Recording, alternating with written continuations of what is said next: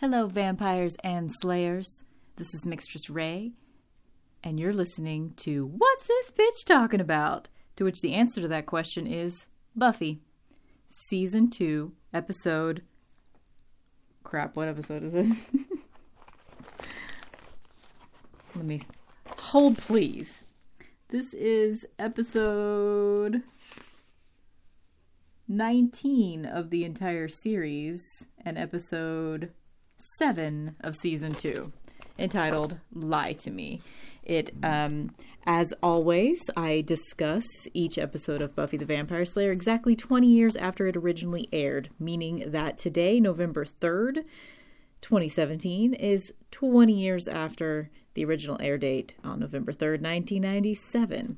So this is a pretty important episode. It's written and directed by Joss Whedon, so you know that it's, usually that means that it is of good quality. That means that there are little nuggets throughout the episode that are sort of foreshadowing the future and the major themes that are important to the season and possibly the entire series.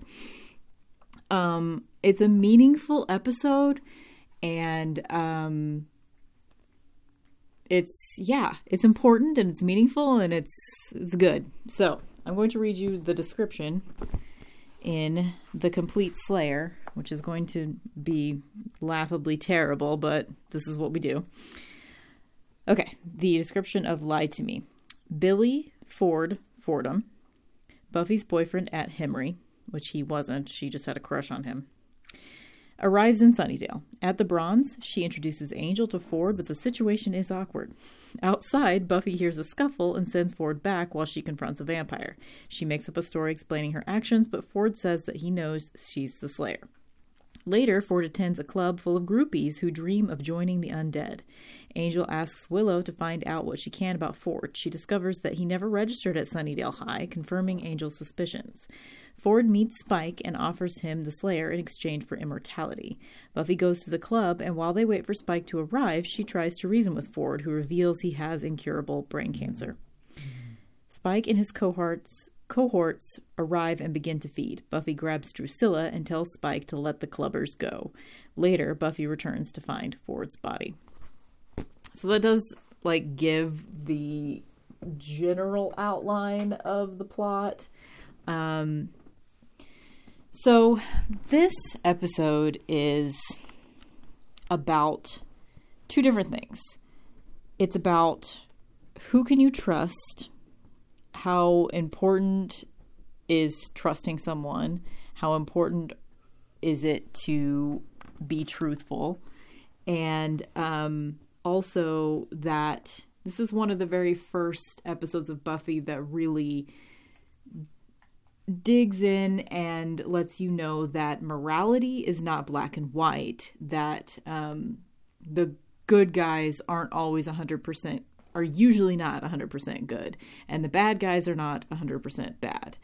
And this episode is just like every single character, you're getting a piece of that. It's also the first time that Buffy finds out who Drusilla is, and it's the first time that we, as viewers, get a backstory on Drusilla. So, in many ways, this is a pretty important episode to me personally, because Drusilla is one of my top 5 favorite characters of Buffy. I think she is underutilized. In the very, very first scene, Buffy's patrolling and she sees Angel. The episode actually opens with Drusilla stalking a kid in a playground. She's by herself, this is the first time you've seen her by herself without Spike at her side. And because she's been weak because she almost got killed in Prague. So she's stalking a kid, she's about to kill him, and Angel intervenes and the kid runs away. And this is the first time that you see that Angel knows Drusilla. And Buffy is patrolling or whatever, and she sees them together, and she's far away, and from the angle, it kind of looks like they're kissing. And later, she sees him at the Bronze, and she asks him what he did last night. And he lies to her and says, nothing, I just stayed at home. And so and she obviously knows that he didn't just stay at home. So everybody in this episode lies to Buffy at some point. Willow ends up lying to Buffy because Angel asks her to not reveal to Buffy that they are investigating Ford, just because Angel has a bad feeling. I guess Giles doesn't really lie to Buffy, does he? Giles does not lie to Buffy. And I think that's that's not just they accidentally forgot to have Giles lie to Buffy. I think that's an important thing right there. And the episode actually ends with a really great conversation between Giles and Buffy. Their relationship is just getting better and better. There's this cute moment in Giles and Jenny are planning their second date throughout this, and they go on their second date in this episode. And Buffy has to beep Jenny's beeper, I guess, and call them out of the date because she needs help figuring out, I don't know, some vampire situation, whatever. Some vampire situation, whatever. And anyway, there's this really cute moment before he goes on the date. He's talking to Buffy, and it's almost like he's asking her permission to go on the date. He's like, there shouldn't be any trouble. I don't know where we're going, but because Jenny doesn't tell him where she's taking him. But here's the number of Jenny's beeper if you need me. And he just seems like really like nervous and kind of twitchy. Like he feels like he's shirking his duties as a watcher to go out on a date. And she reassures him. And this is not the first time that we've seen Buffy like reassure Giles that he's allowed to have a social life. Like he's always telling her that she shouldn't have one. And she's always reminding him that he gets to have one. And she's like, hey, she says something like, go experience this thing called fun. I'll try not to have a crisis.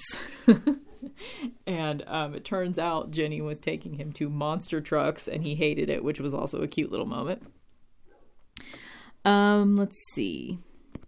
Whenever Angel saves Drusilla in that first scene, saves the kid that Drusilla was about to kill in the playground. You wonder kind of like, why doesn't he just kill her? So you find out later the backstory. I don't know if I should say that yet, because that's much later in the episode. Maybe I should go through my notes kind of chronologically and try not to reveal that whole situation yet. Okay. Oh, another thing to back up, when I said before that Drew is a really underutilized character, she is a precog, essentially. Like, she can see the future. And because she's crazy, people don't take her seriously. And this is one of the little nuggets of foreboding that is dropped in this episode that I don't think I realized before. Like, I've seen this episode a gajillion times, but I don't think I realized it until today when I was taking notes on the episode. She says to Angel, whenever they're talking in the playground after the kid has run off, she says to him, something about that the Slayer's scent is all over him. Not like in the sense that like they've touched recently, but just like she touches his chest and like she's all in here, that kind of thing, like saying that he loves her and all that shit. And she's just kind of curious about it. And then she says she has no idea. She has no idea what's in store. This is just the beginning. So they obviously knew where this season was going to go. And in like, what is it, like 4 or 5 episodes from now, Angel's going to lose his soul and he's going to become evil again. Drew also says to him in this exchange, she says to him, are you going to hurt me? Oh no, you can't do that anymore. Meaning that, so you're like, what? He used to hurt her? Like, what's going on? What's their relationship? So this episode is really structured well and it's set up well. And, of course, any scene with Drusilla, and I'm paying attention to every single tiny little moment because she's one of my favorites. Giles has a conversation with Buffy at one point. He's been doing research on Spike, and, he says something like, he doesn't know why Spike is in Sunnydale, which my initial reaction to that was, he likes to kill Slayers. Why wouldn't they just assume that he's there because he wants to kill Buffy? He's killed 2 Slayers in the past. What other motivation do we need him to have? A reminder, if this is your first time listening to this podcast, this is not a spoiler-free podcast. There's your warning. So there are 2 different little nuggets like that, dropping hints of why Spike is in Sunnydale. Spike and Drusilla are in Sunnydale. There's that little moment of Giles saying he doesn't know why he's here. And then there's this other moment where one of Spike's lackey vampires comes to the library and steals a book. And it's very subtle because all of a sudden, there's a vampire stealing a book from the library, which tips Buffy off to the fact that her friend Ford earlier had told her that he had killed that vampire because they had seen that vampire out the night before. And that was Buffy's first clue that, Ford is lying to me. Everybody is lying to her in this episode, and she gets real depressed about it. But anyway, so that particular I thought was a subtle plot point serves 2 purposes, tips Buffy off to the fact that Ford's been lying to her, and then it continues in the next scene where Ford is talking to Spike and trying to make a deal with him because he wants to become a vampire since he's got tumors, and he's just, wants to live forever and be cured of his tumors. So he's talking to Spike, trying to convince him to turn him into a vampire. And that vampire that Ford said he killed gets back and brings Spike a book. And it's just the subtle little moment. He just says, "Thank you. I think this will be very helpful." And he opens it and sort of looks at the book for a second because he's not really interested in Ford talking to him. And then he sets the book down, and that's it. And later we will find out that Spike is planning a restoration spell because Drusilla is so weak, and so she needs the blood. It turns out she needs the blood of her maker, which is Angel, which we're about to find out. Let's see. One of the first scenes, Willow and Xander are both wearing awesome outfits. Xander is wearing this shiny spandexy red Adidas shirt with thrift store grandpa plaid pants that are red and green. They're very Christmassy because Willow's sitting next to him on the couch and she's wearing an olive green sweater, and her makeup is gorgeous. They're getting her makeup on point. In the past, they've made Willow's makeup just be very sweet and cutesy, and I wonder if it was intentional because the last episode was the Halloween episode where she wore kind of gothy, dark makeup. And in this episode, her makeup is sort of a really awesome balance between those 2 things. It's not really dark and goth necessarily, but it's definitely less sweet and cutesy than it has been in the past. So she looks really good in this episode. She's at peak Willow awesomeness at this point. No Oz in this episode, unfortunately, but he will be coming soon, I hope. When do we even get to see Oz again? It might be a few more episodes. I'm not sure. Okay, so there's that. Ford. God. Ford comments when he first meets Angel at the Bronze that his hands are cold. It's hey, you've got cold hands. And I thought that was kind of a weird little thing. They're dropping the hint that, hey, Angel's dead. Vampires are cold. But if he's cold like a corpse all the time, they never mention anything like that again in the vampire mythology of Buffy. So, I don't know. I just thought that was kind of clunky putting that in there because they don't follow through with that at all. Buffy's hair and makeup, everybody's makeup in this episode is on point. it feels like somebody different. Like, I like the makeup in this series generally, but in this episode, everybody's makeup looks awesome. Buffy looks great. Her hair is, they've gotten her out of the stupid mom hair phase that she was in season 1, and she looks good. Let's see. Buffy and Willow talking on the phone. Oh, yeah, that was cute. Like, there's some little cute moments between Willow and Buffy in this episode, because Buffy just starts talking to Willow about, you know, how she saw Drusilla and Angel lied to her, and, you know, like, who is this chick? Blah, blah, blah. Giles at one point does some research, you know, to see, because he's doing research on Spike, and he's got his books out, and Buffy sees a picture of Drusilla, and she recognizes her as the person that she saw in the cemetery or in the playground or whatever, talking to Angel, and she says, "Who's this?" And Giles says, you know, a sometime paramour of Spike. She was killed in Prague. And Buffy's like, no, she wasn't. I just saw her. Anyway. So there's this goth club that Ford and his friend own or something, because the friend is talking about the lease being up soon or some shit. Anyway, it's like a goth club in a bomb shelter. Pretty cute. They're playing like Sisters of Mercy and shit like that. Like, I'd want to go to this club. And this is where we first meet Chanterelle. Chanterelle is a character that will come up again. She will have 3 different names throughout the Buffyverse series. So this is the first time we meet her, and she always is naming herself. So Chanterelle isn't her real name, but it's the name that she has whenever she's a goth chick. And then later we meet her at the beginning of season 3. Buffy meets her in LA, and she's going by Lily at that point.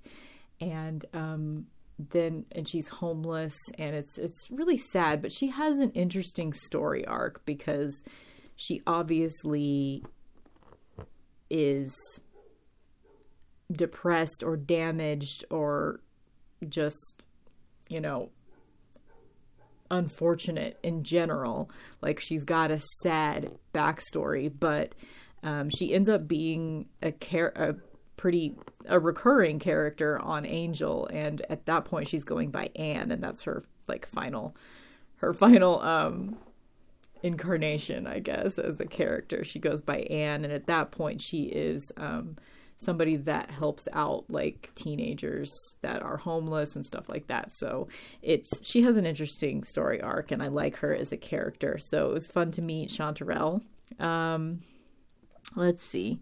So they're at the goth club, and at this point, Willow, Angel, and Xander, they're like still kind of investigating, like, what's the deal with this Ford kid? They find out he's not actually going to the school like he said he is. He said that he got transferred, and that's why he's in Sunnydale, but he's not actually enrolled in high school there. So they're kind of investigating, and I don't know how they end up in the goth club. I don't remember, but anyway, Xander and Willow are just I don't know, just being kind of cute. Anyway, I'm jumping ahead. Goth club. Okay. So this is before they are in the goth club. The first time we see the goth club, we see that Ford is involved with the goth club somehow. We see that there are all these people that want to be vampires. So the big plan is that Ford is going to convince a vampire to turn all of them into vampires. And then that's when Angel goes to Willow's house. And this is when Willow they make a point to show this, that Willow has to formally invite Angel into her bedroom. So now that she has done this serves as, this is the only time he goes to her bedroom until later, whenever he's evil and he doesn't have a soul and he's tormenting Buffy he breaks into Willow's room and he kills all of her fish and leaves her a scary note. So this is why he's able to do that, because she invites him in at this moment. And anyway, he's looking for her help. She looks on the internet, and that's when she finds out that Ford is not registered at school. I also put a note that she was wearing like, Willow's wearing like a full face of makeup, even though she's in her pajamas and she's in like cute little slippers and like she looks like she's ready to go to bed. But she's wearing like dark red matte lipstick, and I mean her makeup looks good, but it also is like, girl, why are you wearing a full face of makeup while you're in your jammies? Whatever. Anyway, in this scene, I made notes like, Angel's makeup is on point in this episode. I wish they had been consistent about his makeup being like this throughout the series, because he looks hot in this episode.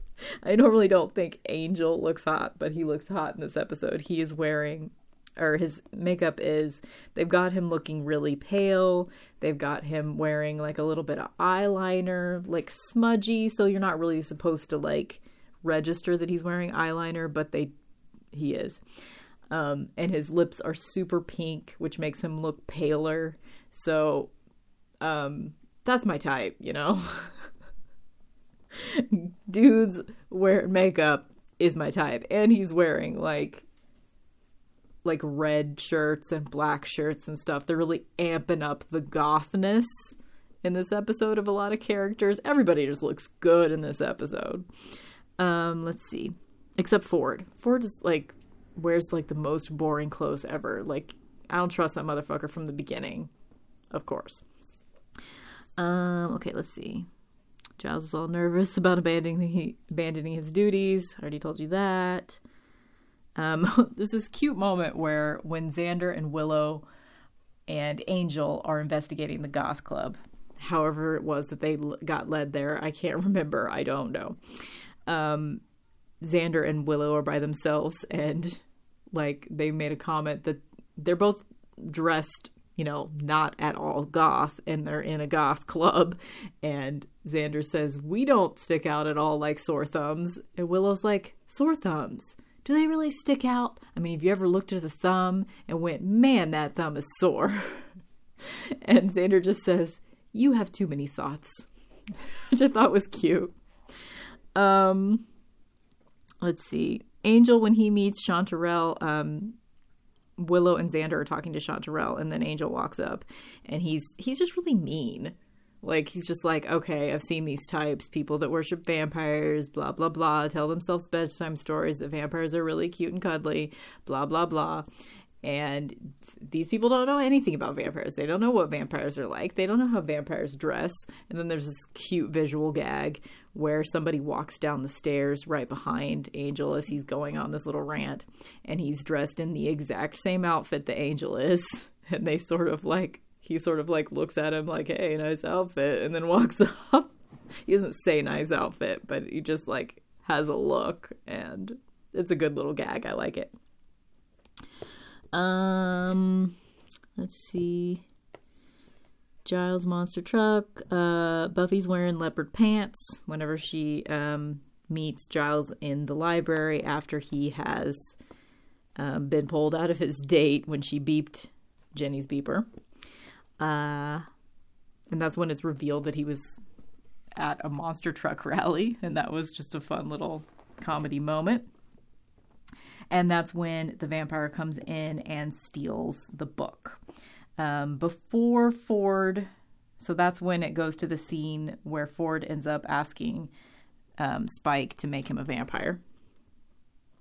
Before Ford gets there, you just see Drew, and she's talking to a bird inside of a bird cage that is obviously dead, and she keeps like asking it to sing. She's like, "I'll pout if you don't sing," and all this stuff. And for a second, Spike like loses his temper with her because she keeps like, he's trying to ask her like, "What'd you do last night? Why did you go out without me?" You know, like he's afraid that she's lying to her, and he's jealous. He's very jealous of Angel. And so he loses his temper for a second because she's not really listening to him. She's preoccupied with the bird. And he's like, "The bird's dead, Drew. It's dead because you didn't feed it and it died just like the last one." And she acts really upset, and she's very childlike, and he says, "Oh, I'm sorry, Drew. I'm a bad, rude man." And he just like is genuinely sorry that he was just mean to her. And it's just like another cute little moment of, I really, really do think that Spike is loyal to Drew and loves Drew. And this is one of the things that I thought was maybe interesting about this episode is almost everybody in this episode lies. Almost everybody in this episode is shown to be like not 100% good or 100% bad. And Spike in this episode, he doesn't tell any lies to anyone. He even follows through on his word, because Ford, when he comes in a second, he asks Spike to turn him in exchange that he will, get Buffy to that, he will serve Buffy to him, and, whatever. He will make Buffy available for Spike to kill if Spike turns him into a vampire, essentially, is what the bargain was. And Spike agrees to it, and even when the situation doesn't go through the way that they had planned, because Buffy saves everyone, and she doesn't die, she saves the day. Afterwards, Ford's like, okay, so you're going to turn me into a vampire now? And Spike's like, and he's like, well, I delivered my end of the bargain. I gave you Buffy. And then the scene ends, and you don't realize until the very, very end of the episode when when Ford rises from his grave, that Spike followed through on his word. He turned him into a vampire, even after it didn't work out. So interestingly, you can trust Spike. Spike is not going to ever pretend to be something that he's not. He's not going to lie. Spike's going to, but I mean, actually that's not consistent with his character, because he says things sometimes that he doesn't intend to follow through with. But in this episode, Spike is someone that you can trust, even though he's evil. Let's see. Drew's introduced to Buffy. Yeah. I think it's interesting that Drew as a character was introduced to Buffy not as, like, it's mentioned, like Giles mentions that Spike is Drusilla's boyfriend, but she's ultimately introduced to Buffy as being an individual, because the first time she sees her, she's just talking to Angel. And when, I don't know, I just thought that was interesting that, like, as soon as Joss Whedon gets involved, he actually tries to tell Drusilla's story, whereas in the past, up until now, Drusilla's just been the crazy girlfriend of Spike, and this is the first time that we're getting some backstory for Drusilla, and I like that she's getting some character development in general, because I love her. So Ford lures Buffy to the goth club and locks her in, because it's a bomb shelter. So if you close the door, I guess it can only be open from the outside, whatever. So he traps her. And they're waiting for sunset when Spike is scheduled to arrive and kill everyone and turn Ford into a vampire. So this is when it's revealed, as they're waiting for Spike and everybody and his gang to arrive. And she's been trapped. She's looking for a way out, and Ford reveals to Buffy that his motivation for doing this and wanting to become a vampire is because he has tumors in his brain.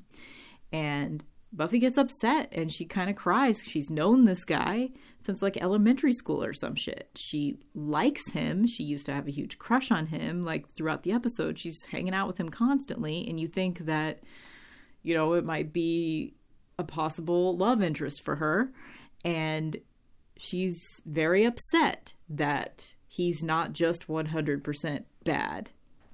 Like she went from thinking he was a good guy to immediately thinking he was a bad guy, and then she finds out that there's complications. And that's kind of what this whole episode is about, essentially, is like everybody has complicated shit, and this is, I totally skipped over that big scene between Angel and Buffy. I need to go back to that. That's an important scene. So Angel comes over to Buffy's house. This is when he's coming over in order to tell her that, you know, she can't trust Ford, that he found out whatever he and Willow and Xander investigated. He essentially found out that, you know, Ford, for whatever reason, wants to become a vampire. He doesn't know what that has to do with Buffy, or like what Ford wants with Buffy. He didn't know that part of the story. And so he's going there to tell her that. He's going to her house to tell her that. Of course, Joyce is nowhere to be found. They don't even bother to, like, every once in a while Buffy will be like, yeah, Mom's out of town for a couple days. She'll just drop that in there, but they don't even bother saying anything about where Joyce is in this episode. Just couldn't pay that actress. I don't think she actually lived in LA, so I think that's what the problem was with Joyce being gone all the time. But I don't know why they didn't cast someone that they could have be a more constant presence, because it wasn't really like a story element that they wanted to tell, that her mom was absentee. That's like not something that they ever dealt with. You're supposed to think that Joyce was a good mother overall, but she's always fucking gone, and they just don't even explain it. And I don't know. I mean, I'd hate to think of Joyce as someone other than Christine Sutherland, but she's not the best actress in the world. Like, it's hard for me to imagine just because she wasn't ever anyone else, but she could have been someone else, someone that was more available, you know? Anyway, so Angel just walks into her kitchen. Where the fuck is Joyce? Buffy's having a cup of tea. That makes me want to have a cup of tea right now. So at this point, Buffy's pissed off, okay? Because everybody's lying to her. She doesn't understand, you know, who she can trust. And just everything's fucked up and turned around. She already at this point knows that there's something weird going on with Ford, but she doesn't know what it is. And when Angel says that, you know, he and Willow and Xander have been investigating and, you know, reveals what he knows, Buffy's like, oh, great.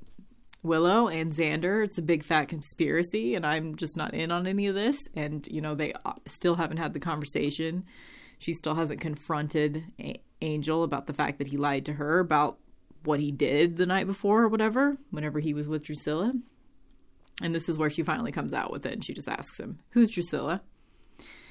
And he says that the truth is too painful, and she asks for it anyway, and he tells her. So this is the big backstory of Drusilla with Angel. Drusilla was a big obsession of Angel's, you know, like 200 years ago or whatever, when he was still kind of a baby vampire. He became obsessed with Drusilla, and he tormented her and tortured her. He killed all of her family. He said that he made her insane, which they don't elaborate on. I'm guessing he just, you know, did his Angelus thing and just like fucked with her so much that she went crazy, because she was a person that she had visions. She could see the future. She was, you know, she always had that ability, even when she was a human, and which is why I theorize that she's a potential. That she would have been a potential. Well, I mean, that she was a potential back then, but once you become a vampire, you can't become a slayer. Although, wouldn't that be a cool part of the mythology? If you remained a potential slayer even after becoming a vampire? Like, what if you got called as a slayer when you were already a vampire? What? Oh, I keep making up all these weird headcanons and shit. Anyway, so he just reveals to Buffy that he was obsessed with her. He made her completely insane. He killed all of her friends and family, everyone she loved. She ended up joining a convent because she already kind of thought that she was crazy because of the visions that she had. And everybody in that time, it would have been like the 1700s at that point. Everybody was probably telling her that she was wrong and evil because of her visions. and then he said on the day that she was taking her communion, on the day that she was taking her vows as a nun, yeah, the day that she was like taking her vows and becoming a nun, he turned her into a vampire. And Buffy, you can tell that she's extremely upset by that. She has empathy for Drusilla. And I think that, okay, yeah, I'm going to say that in a second. I don't want to jump ahead. And then there's this moment where Angel asks Buffy, "Do you love me?" Which I thought was a little bit weird. Like, I know they have like this super intense crap for each other, but they still, like, you've seen them kiss twice. They've gone on some kind of maybe dates, but still, like, I still don't find their relationship advanced enough to be having this conversation, but whatever, they are. So he asks her, "Do you love me?" And she's very taken aback by that because, duh, they're having a super upsetting conversation. Like, this is not the time for that. But she tells him, "I love you." So this is the first time that she's saying that to him.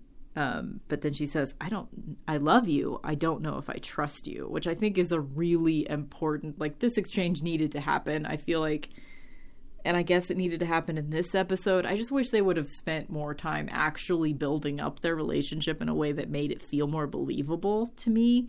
Like, just them having intense feelings for each other for no fucking reason is just, I don't know. That is just not enough for me. I have to see some proof. But anyway, I think that moment is very important. So the whole exchange is kind of important. So I'm just going to repeat that first part and then say the whole thing. So she says, "I love you. I don't know if I trust you." And he says, "Maybe you shouldn't do either."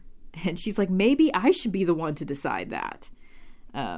So I think that's really important too. It's like, he's trying to tell her what to do, and he's trying to, like, and he is 242 years old or whatever the fuck, so he has some life experience. But she's like, "No, you're not going to tell me how I feel. I get to be the one that gets to decide how I feel about this."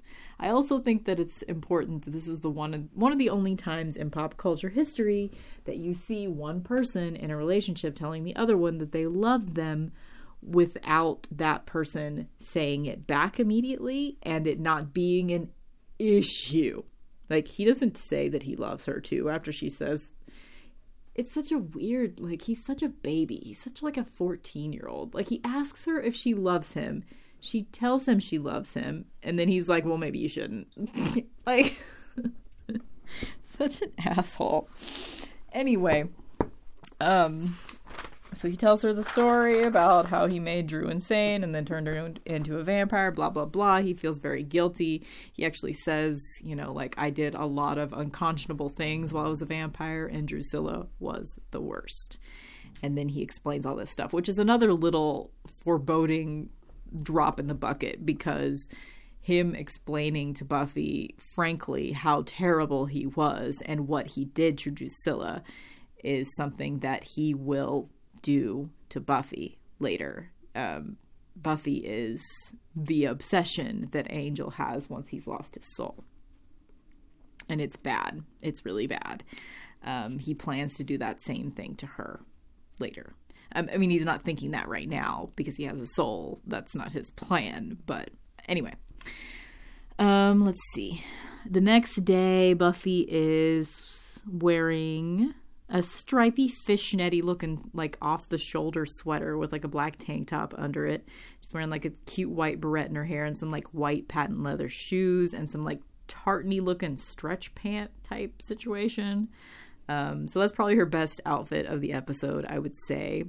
You can tell that she's mad at Willow and Xander, but she doesn't make a big thing of it. Like Willow's upset, and she, like, because at this point they know that she knows that they lied to her, and Xander doesn't even, like, he doesn't feel bad at all. He doesn't even really fucking say anything. Willow and Xander are hanging out on the steps whenever Buffy walks into school, and Willow's like, "Oh my God, I'm so sorry. We had to. Angel didn't want us to say anything while we were investigating Ford, just in case it was nothing." And Buffy is obviously mad, but she doesn't like go off and yell. She's just very controlled and subdued. And Xander just doesn't say a fucking word. Like, that's another thing. Like, every time Joss Whedon is writing the fucking script, especially, like, Xander doesn't have to be culpable for anything, ever. Like, he's not usually a big part of the plot, which I guess is sort of the point. Like, Joss is focusing on the women most of all, most of the time. So Xander is sort of forgotten. He's just sort of there to, like, whatever, but he doesn't have to, like, I think he should feel, I mean, if Willow feels bad for having to lie to Buffy, shouldn't Xander feel bad too? But it's never even, nobody even thinks about addressing that issue at all whatsoever, and he doesn't address it either. Whatever. Anyway, let's see. And this is when Buffy goes to the goth club, and Ford reveals that he's got tumors, and then Spike and Drusilla and the gang, their little gang, arrive. So this is the first time that, this episode in general is the first time that Drusilla goes out. She went out by herself to try to kill that kid, and she comes out with Spike. This is the first time she leaves with Spike. Every other time Spike has gone somewhere to do mischief, with Drusilla staying at home because she's been weak. But she comes out and she's still weak. Like, she doesn't do anything. She stands at the top of the stairs while Spike is killing, Spike and the gang are trying to, like, kill everybody in the goth club. And Buffy immediately sees an opportunity. And this is kind of a leap of faith for Buffy, because at this point she just knows that Drusilla is connected to Spike, that she's Spike's girlfriend, but at this point she's never seen them together. She doesn't know how devoted to Drusilla Spike is, but she just takes an opportunity. She sees Drusilla standing by herself, and she knows that she's probably weak because she almost got killed in Prague, and she just jumps up to the platform and she puts a stake against Drusilla's chest, and then she yells to Spike and she says, "Let everyone go or your girlfriend fits in an ashtray." And Spike immediately tells everyone to stop, tells the gang, his gang, to let everybody go. And, like, he does not miss a single beat. He does exactly what Buffy says. Exactly. That's how much he loves Drusilla. So I like that moment in general. And Buffy, I think, my theory is that she, like Angel earlier in the episode, would never think to hurt Drusilla. He would not kill Drusilla because he is responsible for Drusilla. And so he just couldn't bring himself to do it. I think Buffy feels so much empathy for Drusilla because of what Angel did to her, that she probably, I feel like she really wouldn't have killed Drusilla either in this moment. Like, she was going to keep her bargain with Spike. In the Buffy podcast that I listened to, Buffering the Vampire Slayer, they were talking about, like, why didn't she just kill Drusilla? She doesn't know Drusilla. Like, why is she keeping promises to Spike? And I think that's part of the whole deal, too, is that Buffy's not going to lie. Buffy's not going to go against her word, even if she is making a bargain with the vampire that she hates. Like, she tells Spike if he lets everyone go that she won't kill Drusilla, and she follows through. And this is establishing trust between her and Spike as well, because later in this season, in fact, at the end of this season, Spike goes to Buffy to get her help with, like, Angel wants to start the apocalypse or whatever the fuck, and Spike doesn't. He just wants to get Drusilla and get the fuck out of Sunnydale. And so he comes and he makes a deal with Buffy so that they can work together, because both of them want to avoid the apocalypse, so they have a common goal. So this episode is just dropping little nuggets all over the place for the way that this season is going to progress. So this episode is very good. I like it a lot. It means a lot. I like the message, the moral implications, all that stuff. At the very end, there's this really great scene. Oh, we got to talk about, people not being 100% good or 100% bad. This is the first time Buffy is complicit in a human's death, because at this point, when Buffy and Spike are talking and all the humans have escaped, it's only Spike and his gang that are still in the bomb shelter. And I guess Ford is like knocked out somewhere. I don't remember how that happened, but he's like passed out or something. So you're not seeing him at this point when they're having the conversation. But as soon as everybody gets out, Buffy says to Spike, okay, this is what's going to happen. You're going to stay here and you're going to not kill anybody else, and I'm going to leave. Okay? And then she throws Drusilla down some stairs at Spike, and he catches her, and then she runs out. And at that point, Xander and Willow and Giles are arriving to help save Buffy. And she's like, hey, you guys are just in time, blah, blah, blah. And she says, we'll come back in the morning. And Xander asks, why are we going to come back in the morning? And she says, for the body. So that's a pretty heavy moment that she leaves Ford in there to die. She fully believes that they're not going to turn him into a vampire, that they're going to kill him. And she just lets it happen. And they do. They go back the next morning and he's there and he's dead. So that's an interesting little moment that like Buffy, things are not black and white. Buffy is not going to always be the total golden hero. So anyway, I don't know, like the more I talk about this episode, the more I really love it. And I think it's very important. So I don't think Buffy was wrong in that. Like, I think it was kind of a mercy killing because like Ford, even though he was terrible, he didn't want to die by wasting away of cancer. He thought he was going to have about 6 months left and he was going to, shrivel up and die. She didn't want him to have to go through that, but she also had to fulfill her moral obligations, blah, blah, blah. Like, she goes to his grave, which why the fuck is he buried in Sunnydale? He obviously ran away from home. He lived in LA and his parents aren't there and he didn't really transfer there. So, like, where the fuck were his parents this whole time? They've got a terminal kid. Like, whatever. I don't know why he was buried in Sunnydale. That said, so she's at the grave with Giles the next day and they're waiting. Like, just in case Spike did follow through on his word. So I don't know. They don't really ever bring it up, but I wonder if this was sort of a test for Buffy to see if she could trust Spike. I don't, maybe not. That's probably stupid. That's probably a reach.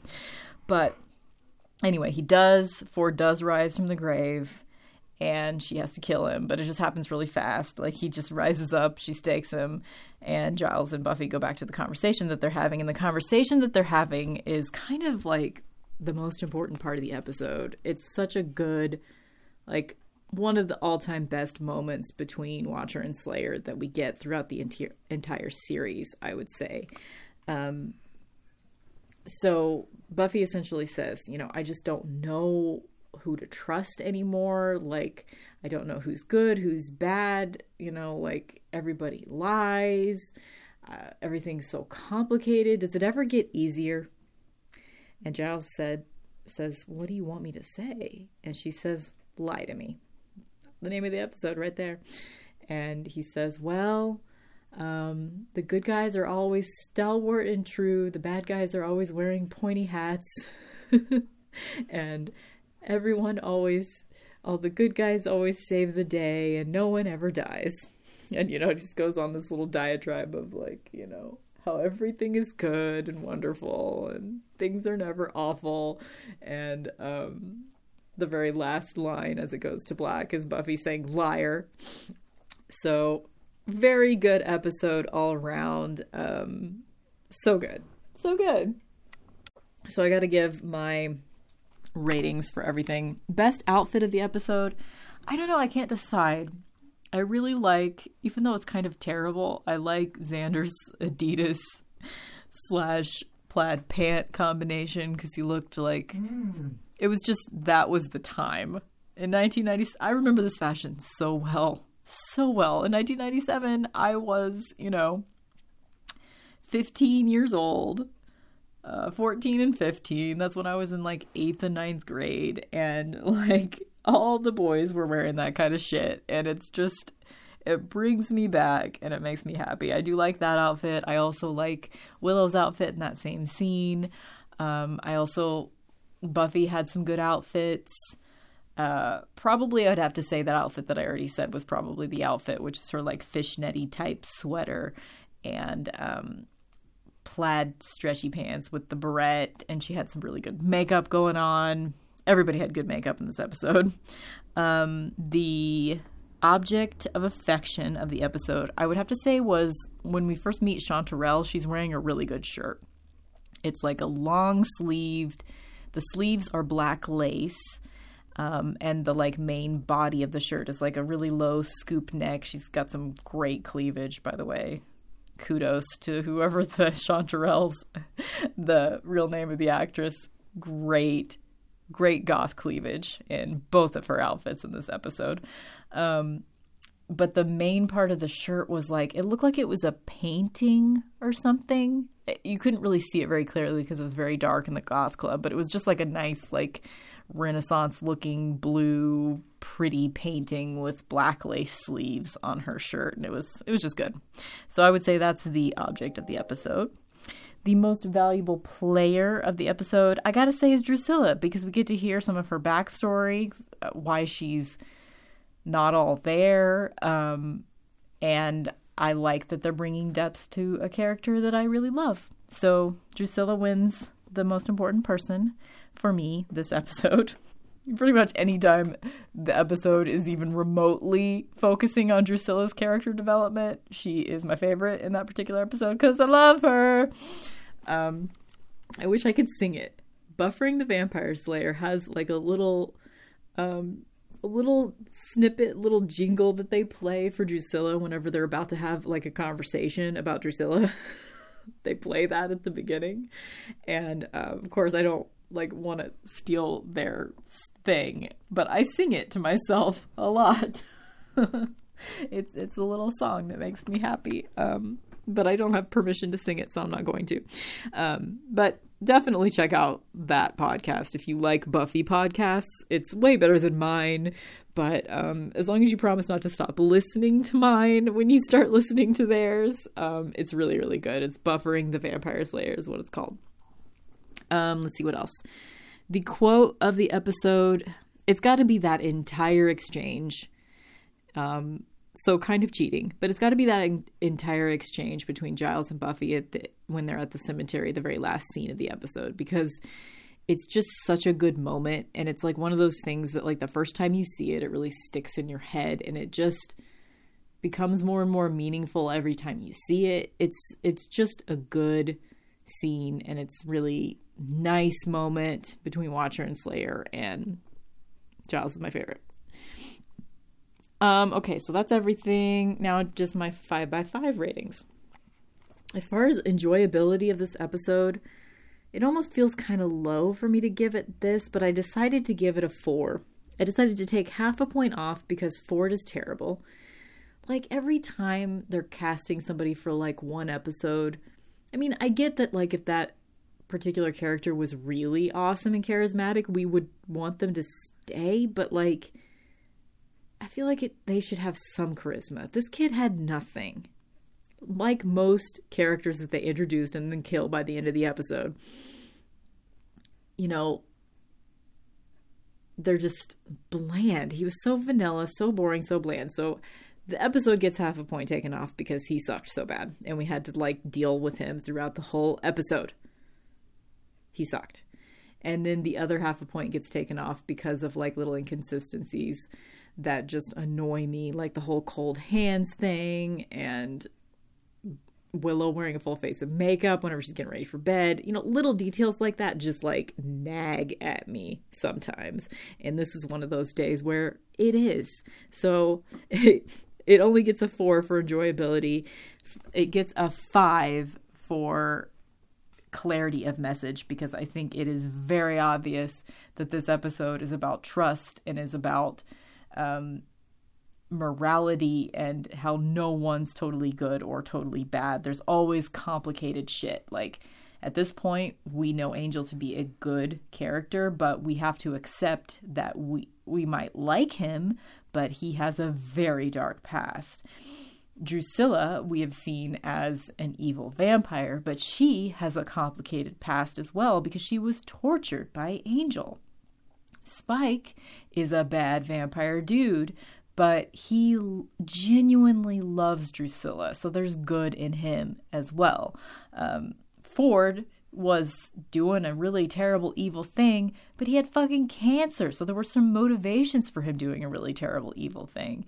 Buffy is an almost consistently all the time moral and good hero, but she let Ford die. She could have saved him, but she would have been saving him to a slow death by cancer. So, like, she didn't do the predictable thing, though. Like, who can you trust? Who can you trust? Anyway, this episode is so good, and I feel like I could sit here and, like, babble about it for another 20 minutes, but I have to start my radio show in less than 45 minutes, and I still have to, like, get my shit together and upload this podcast. Really short What's Up with Mixtress. Let's go ahead and do it at the very end of the episode, because I didn't do it before, so why not? What's up with Mixtress? In contrast to last week I had just been on vacation for like 2.5 weeks. I was so relaxed, so calm. I had been checking things off on my to-do list. I was in a very good place. I was almost manic. I was so happy. And every time that happens, it's always a pendulum. It always is. Like, if I am happy to the amount of 8, I know I'm going to swing back down to 2 in order to make up for that. You know, it's like, it's always a balance. So I am just at the opposite end of that pendulum this week. I cried today on the way to the grocery store because I had completely forgotten. This is going to sound so stupid, because it is stupid, but whatever. I had completely forgotten that today was payday. And payday for me is not a good day, because payday is the day that I have to sit down and I have to pay all my bills for that particular 2-week period until I get my next paycheck.